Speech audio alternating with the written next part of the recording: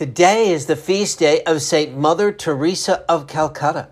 Born in 1910 in what is now Macedonia, her baptismal name was Agnes.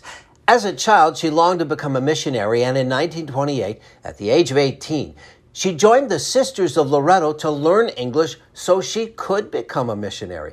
In 1929, she was sent to India. 2 years later, she took her first vows and took her name after Saint Teresa of Lisieux. Teresa took her final vows in 1937 at the convent school in Calcutta, where she had become a teacher, and she was named headmistress in 1944. 2 years later, as she was traveling by train to a retreat, Mother Teresa heard what she described as a call within a call to go and serve the poor and live among them. In 1948, she began her work, replacing her habit with a white sari that had a blue border. In 1949, she was joined by other women, and they sustained their efforts by begging. In 1950, Mother Teresa was given permission by the Vatican to start the Missionaries of Charity, and 2 years later, she opened her first hospice house, the Calcutta Home for the Dying. All who came were given the chance to die with dignity according to their faith.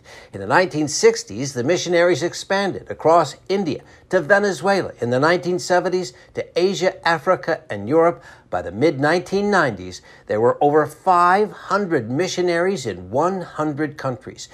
In 1982, during the siege of Beirut, Mother Teresa brokered a ceasefire between the Israelis and the Palestinians, rescuing 37 children trapped at a hospital. She said, "By blood, I am an Albanian. By citizenship, Indian.